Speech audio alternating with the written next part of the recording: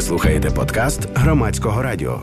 У студії Громадської хвилі психологиня Оксана Зайцева. Доброго вам вечора. Добрий вечір. І, як і обіцяла слухачам, ми будемо говорити про те, як батькам підготуватися до шкільного року, до початку навчання. Тому що пенали, пензлі, зошити, вони то всі зібрані, вже чекають, а от нерви, їх треба якось заспокоїти. Тому що, я думаю, більшість батьків дуже сильно переймається і не знає, як пояснити дитині, якщо це перший клас, що це трохи інше життя і що там є певні обов'язки. І не всі діти, я знаю, не всі діти готові до цього. І себе пам'ятаю, від мене, наприклад, іграшки всі прибрали, що це починається нове життя. Я потім вишукувала після уроків, коли робила ці іграшки, щоб знову побавитися. І вважала, що це дуже суворо.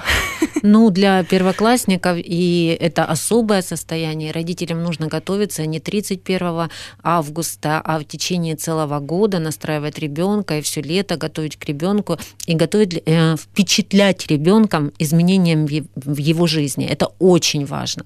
И это самый важный вопрос, который вы поставили, потому что обычно задают вопрос, как подготовить ребенка к школе. Не нужно готовить ребенка, подготовьтесь сами. Если вы будете готовы, ребенок это воспримет как естественный процесс. Просто естественное изменение в его жизни. Оно будет непростым, но ребенок точно преодолеет его, если родители будут настроены. И вот эта плавность вот этих вот переходов, она очень важна. Первое, что когда ребенка готовят в школу, естественно, нужно определить готовности самого ребенка. Существует такая великая триада готовности ребенка к школе. Это интеллектуальная готовность, это социальная готовность к школе. И, естественно, и социальная, и интеллектуально будут давать еще одну важную особенность. Это его внутреннее состояние, которое будет приходить, устанавливать контакты, на самом деле это очень важно, да, и эмоциональная готовность, которая будет позволять это делать, вот это третий фактор, это, наверное, пожалуй, самое важное, и это опирается исключительно на родителей. Интеллектуально подготовка – это когда ребенка, он должен все познавательные процессы, мозг ребенка и сам ребенок физически, он должен быть готов. Дети не одинаково вырастают, и поэтому вот эта наша усредненность, достиг 6 лет, иди, у тебя все готово. Нет, у некоторых есть школьная мотивация, и у некоторых дети хотят в школу, некоторые совсем не готовы. И физически тоже, то есть они еще недостаточно готовы, мозг, возможно, через год, и родителям нужно к этому внимательно отнестись. Вторая социальная готовность – это установление ребенком контактов. Это как он может подчиняться правилам, как он может взаимодействовать с одноклассниками, с учителем, как он может говорить о том, что ему нужно, как он может выстраивать свое место рабочее, как он будет вести себя на переменах, домой приходить, потому что если этого нет, то тоже нельзя этого делать. И эмоциональная готовность – вот это то, что опирается на родителей. То есть это умение управлять своими эмоциями, это выражать свои эмоции, а если этого родители не умеют делать, то у детей точно не получится. То есть не учите детей, они все равно вырастут такими, как ви. Скажіть, як визначити, за яку кількість часу починати з дитиною говорити про школу? От вона ще ходить у дитячий садочок, не факт, що будуть вчителі про це говорити, готувати до школи. Коли це? Півроку, можливо, за рік до школи вже починати ці розмови? Самый эффективный способ – это вообще, когда ребенок это воспринимает с момента того, как он начинает говорить, да, ходить и так далее. Когда с детьми приходишь в песочницу, нужно объяснять, что есть дети, которые старше тебя, есть, которые младше тебя, есть, которые ходят в детский сад, есть, которые в школу. Дети это воспринимают очень четко, потому что они понимают, с кем можно играть, кто вести. И когда мы детям разговариваем с ними и объясняем, чем, например, школьник отличается от детсадовского ребенка, и настраиваем его на то, что ты станешь старше, ты сможешь это делать. И тут очень важно вот этот интеллект, он все, что мы обсудили ранее, это социальная готовность, интеллектуальная готовность и эмоциональная готовность, это может тренироваться. То есть интеллект как тренируется? Когда мы разговариваем, показываем, выстраиваем и так далее. То есть развитие ребенка. И мы почему-то решили, что развитие ребенка это начинается с изучения языков, с раннего развития, когда ребенок цвета. Нет, самое простое это когда мы ребенка начинаем обучать, как жить. Где, что, среди кого ты живешь, мы ориентируем его на то, что он находится, и это начинается в период с 3 лет активно, потому что в период 3 лет ребенка формируется самость. Ребенок приходит и говорит маме: «Я сам». Он бросает ее руку и идет в песочницу к детям. И здесь начинается его социальная адаптация. Здесь ребенок учит правила, как взаимодействовать с другими детьми. И никто, кроме родителей, не может этого объяснить. Очень плохо, когда детей сталкивают лбами, когда доказывают, что мой ребенок, я защищаюсь его. Чем самостоятельнее и спокойнее ребенок будет проходить этот период, тем он легче потом пойдет в школу. Это будет естественный переход для него. А з іншого боку, дитині ж потрібно відчувати, що є мама, тато, які захистять і трохи допоможуть розв'язати конфліктну ситуацію. Безусловно, ребенок должен всегда чувствовать поддержку своих родителей. И если родители выстраивают отношения таким образом, что мы знаем, что ты хочешь, мы уважаем твое «хочу», а с 3 лет как раз начинается маленькое подростничество, которое потом очень серьезно отыграется в возрасте 14 в среднем, да, от 12 там, до 16 лет, в среднем где-то 14 лет, то как раз в этот период ребенок и репетирует первое свое «хочу». Он начинает настаивать на том, что ему действительно топать ногами, падать, до этого ребенок не делает. И если в этот период родители ему объясняют, что можно, что нельзя, и чем четче и проще условия и договоренности между детьми и родителями, и понятнее, тем меньше проблем с детьми. И 1 класс покажется раем для родителей, дети которых станут подростками, если они не смогут научиться договариваться с ребенком в 3 года. Ребенок в 3 года прекрасно видит все взаимосвязи.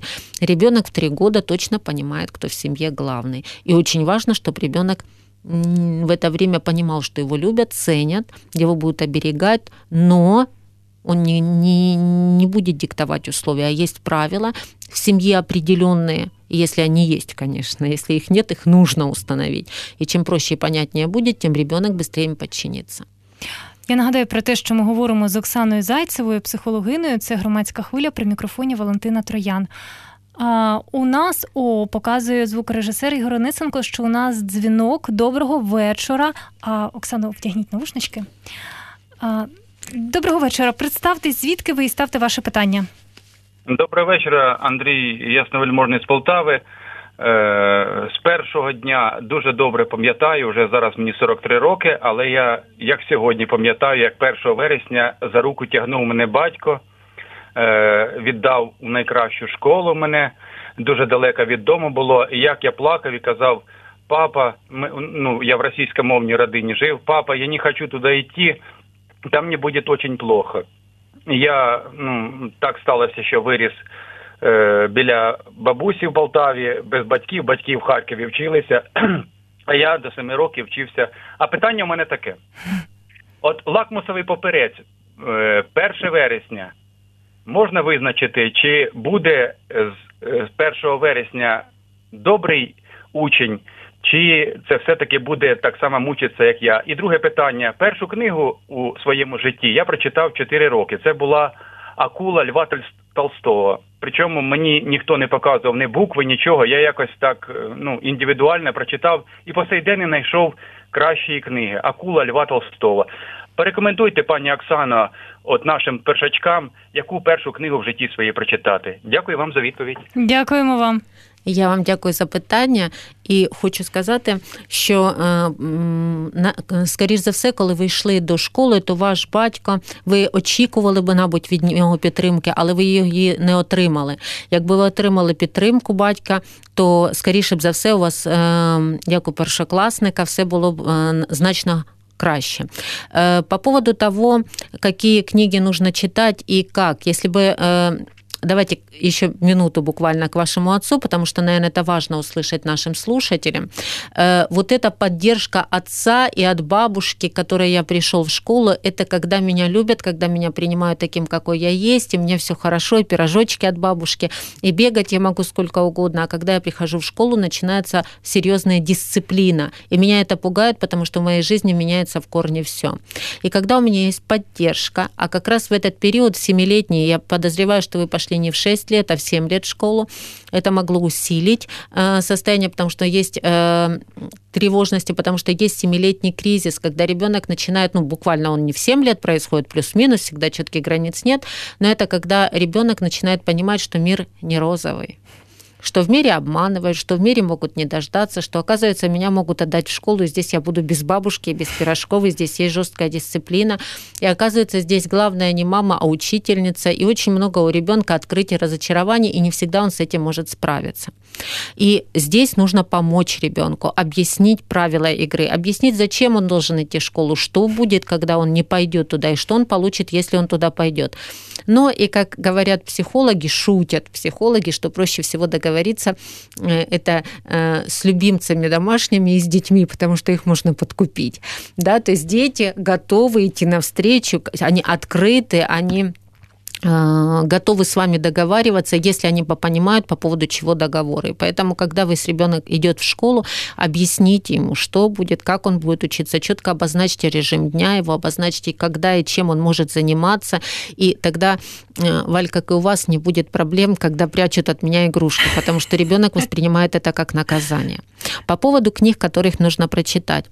Как по мне, то, наверное, здесь дело не в той книге, которую ребенок прочитает, а важна та книга, которую он прочитает с людьми, которых он любит, с интонациями, которыми будет прочитана эта книга. Если эта книга любима родителям или сказка какая-нибудь, или рассказ, то это не суть важно. Важно, чтобы ребенок мог прожить то, что он, то, о чем будет говориться. И еще важнее, чтобы он мог обсудить прочитанное. Если родители для этого находят время, это прекрасно. Когда я была ребенком, сейчас, я думаю, чуть-чуть изменилось, потому что бабушки с дедушками изменились, и у нас пенсионный возраст вырос очень, и бабушки с дедушками тоже чуть меньше, хотя пусть меня простят, кто так не делает, уделяю детям внимание, но дети, бабушки и дедушки читают и занимаются с детьми очень часто больше и глубже, если они это делают, как раз потому, что у них больше свободного времени. Вот зі мною такий випадок, цей випадок. Да, то есть когда бабушка с дедушкой садятся напротив ребенка, они с ним говорят по душам. И важна вот эта задушевная беседа между бабушкой, дедушкой и ребенком, и родителями. И если родители находят, многие сейчас говорят о том, что времени нет. И сколько времени нужно проводить с ребенком. Не важно количество времени, важно качественно проводить это время. И если вы хотя бы час времени проводите с ребенком качественно, будьте спокойны, у вас проблем не будет, и у него в школе не будет. И ребенок должен всегда понимать, что бы он ни натворил, что бы он ни сделал, как бы он ни поступил, вы так или иначе все равно будете на его стороне. И его никто не обидит, вы сможете защитить, и у него всегда есть право на исправление его ошибки. И дети к 6 годам, к 7 это очень четко понимают. Дальше, когда ребенок идет в школу, очень важно, чтобы он понимал, что нужно уважать учителей. К сожалению, у нас вот этот момент очень сильно нарушен. И у нас уже неизвестно, кто больше боится идти в школу. Родители, которые отправляют, или учителя, к которым дети придут, потому что родители очень часто требуют от учителей или ожидают от учителей то, что они дать не могут, да, потому что любовь родителей не заменит никто, с одной стороны, а с другой стороны, ожидания от учителей и требования очень большие и высокие, а учителя тоже живые люди, не всегда не все у них получается, с одной стороны. А с другой стороны, институт педагогики, ответственность тоже сейчас немножечко смазана родителями. То есть столько лет велась борьба родителей и учителей, что сейчас учителя, чтобы не нарываться, не ввязываются в эти вещи. И вот это сейчас, особенно тем, кто идет в 1 класс, у вас есть возможность это поправить, научить уважать труд тех, кто дает знания, поднять авторитет. И если учителя и родители научатся между собой договариваться, то ребенку это упростит многократно жизнь на долгие годы. Нагадаю, що ми говоримо з Оксаною Зайцевою, психологинею. Це «Громадська хвиля», при мікрофоні Валентина Троян. Про оцінки давайте поговоримо. Так, є батьки, які постійно говорять дітям, що ти маєш бути кращим, це мають бути п'ятірки. Так, коли я вчилась у школі, і там 12 балів для теперішніх учнів. Я думаю, що це не дуже правильно. Я, наприклад, своєму синові ніколи не говорила, що це мають бути найвищі бали. Я його заохочувала розбиратися у предметі, щоб він розумів, де він ці знання може застосувати, для чого він це вчить. Для мене це було найголовніше. Але я знаю, що деяких моїх однолітків дуже так муштрували, і це не приводило ні до чого доброго, бо дитина це вчила, розповідала і забувала. На самом деле это действительно так, и если мы рассмотрим вообще, поговорим вообще о человеке, если мы каждый вспомним себя и примерим, что проще всего нам дает понимание, то первое, на что нужно обратить внимание, это то, что у нас существует множество интеллектов. Интеллект может быть эмоциональным, интеллект может быть коммуникативный интеллект, может тот, который мы привыкли. Их существует очень большое. Сейчас боди-интеллект, о нем очень много говорят. Собственно, про что это? Это про то, что каждый человек талантлив по-своему. То есть люди, которые талантливы, и у них действительно тело, которое готово чувствовать каждое движение, они передают это через танец, через спорт и так далее. Кому-то очень хорошо даются точные науки, кому-то гуманитарные. Кто-то быстро, хорошо договаривается с людьми, из них переговорщики прекрасные вырастают. У кого-то прекрасная способность обучать других. И вот это гораздо важнее, чем все остальное. Если вы будете отслеживать поведение вашего ребенка и обращать на него внимание, а не удовлетворять то, что вы что-то не добрали в жизни, то, что нам, как родителям, кажется, что если бы мой ребенок знал, то если бы я это знал, моя бы жизнь сложилась иначе. Так бывает, да. И очень часто, к сожалению. И вот тут очень здорово вы говорите о своем сыне, потому что очень важно, чтобы он понимал, что он хочет, и мы, чтобы отслеживали, что ребенку нравится. Не нужно тратить время на то, что ребенку не нужно. Я тоже мама, кроме того, что я психолог. И когда моя дочь не хотела изучать, например, у нас была проблема с английским языком, она отказалась во 2 классе, она пришла и сказала, я учить не буду. И для меня стало очевидным, что и не стоит на это давить. То есть я попробовала предложить, объяснить, договориться, нет, ни в какую, никаких проблем нет, что ты будешь делать вместо этого. И вот это очень важный вопрос, потому что свято место пусто не бывает. Потому что когда ребенок ничего не хочет делать, тут уж следует обратить внимание, что с ребенком происходит, и нет ли здесь проявлений вот этих депрессивных состояний. То есть все ли здоров ли ваш ребенок, в каком состоянии он находится. Потому что ребенок не может не хотеть ничего и не может хотеть всего. Он может браться за многое, но получаться и нравиться ему будет что-то определенное. И если мы с вами это отследим и направим ребенка, а еще если мы будем в контакте с преподавателями, с учителями, нам подскажут, потому что большую часть времени с того момента, когда ребенок идет в школу, если, даст Бог, без карантина и всего прочего, то наши учителя – это наши, хотела сказать, соучастники. На самом деле, да, такие соучастники счастья. Они такие же, они наши однодумцы, да. То есть это люди, которые могут подсказать и обратить внимание на то, что, возможно, мы не обращаем внимания. Не нужно забывать все-таки про педагогическое образование. Эти люди учатся специально 5 лет, и если они хорошие учителя, то обязательно нужно к этому прислушиваться. Так вот этот момент очень важно заметить, что ребенок на самом деле хочет делать. И развивать то, что у него получается лучше всего. Потому что если мы посмотрим, каждый из нас на свою жизнь, оглянемся, то красной ниточкой будет у нас проходить какая-то одна деятельность.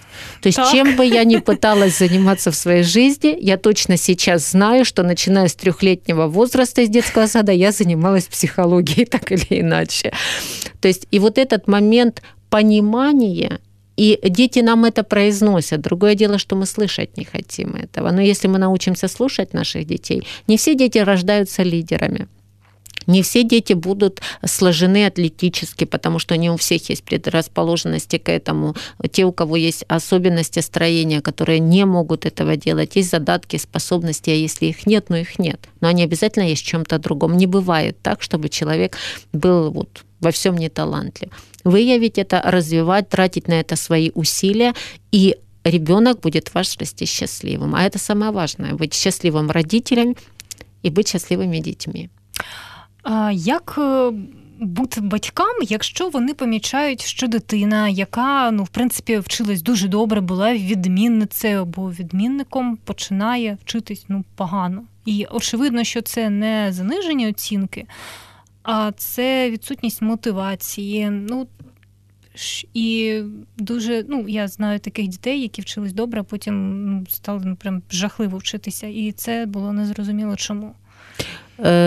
Причины всегда есть для этого. Если мы их не видим, это не значит, что их нет. И вот это вот как раз проследить за поведением ребенка, с кем ребенок общается. Вообще все проблемы детей, как бы это сейчас ни звучало, может быть, как бы традиционно, даже слегка банально, а корни их всегда в отношениях родителей. Дети очень четко чувствуют взаимоотношения между папой и мамой. Они чувствуют погоду, та, которая есть между родителями. От детей невозможно спрятать наши отношения. Дети подмечают самые малейшие детали. И дети, некоторые это переживают спокойно, они более стрессоустойчивы, если у нас там есть какие-то негаразды.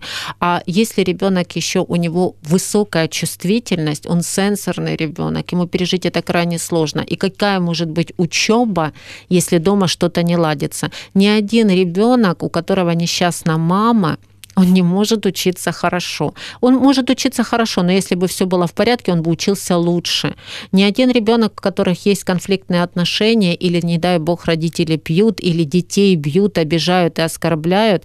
Был очень показательный случай в моей практике, когда девочка пришла в начальную школу, там были родители между собой ссорились, и у ребенка мама требовала от нее хороших оценок. И девочка очень боялась вообще сидеть на уроках, она боялась отвечать, потому что если она ответит и будет неправильно, ей поставят 2. Ребенок выбрал самый простой, на его взгляд, выход. Она вообще говорить перестала. То есть она вообще перестала говорить. И настолько вот это вот состояние стресса подействовало на нее, что речь эту пришлось потом восстанавливать. То есть ребенок действительно вызвал вот это состояние, вот это такая психосоматическая реакция. То есть это вторичная выгода, когда ребенку выгодно не говорить. Многие дети уходят в заболевания. Кстати, любое психосоматическое заболевание, если говорить о детях, это, как правило, разрыв между тем, что хочется на самом деле, что хочет душевное состояние, душа наша, что к чему мы предрасположены, что мы можем, для чего мы рождены, и между тем, что мы делаем. И как только появляется вот эта вилка, когда я не могу делать то, что я хочу, а вынужден делать то, что нужно, сюда приходит разрядка на тело, и обязательно ребенок начинает болеть. То есть это могут быть не только плохие оценки. Дети могут болеть физически, это простудные заболевания, это какие-нибудь... Много случаев, когда дети, готовясь к выпускным экзаменам, например, получают язвы желудка или язвы двенадцатиперстной кишки, что является основными психосоматическими расстройствами. Поэтому к этому нужно быть очень внимательными. Дякую вам. Нагадаю, що ми говорили із психологинею Оксаною Зайцевою. Говорили ми про те, як батькам підготуватися до шкільного року. Ви слухали подкаст Громадського радіо.